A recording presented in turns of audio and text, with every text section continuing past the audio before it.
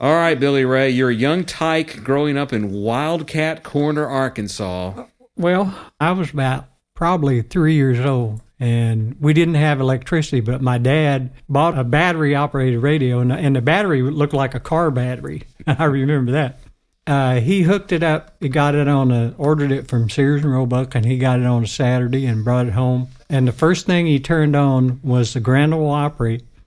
And the first thing I heard, and I remember this like it was yesterday, was Bill Monroe, Flatt and Scruggs, Chubby Wise, and Cedric Rainwater doing Rollin' in My Sweet Baby's Arms. And I'll never forget that.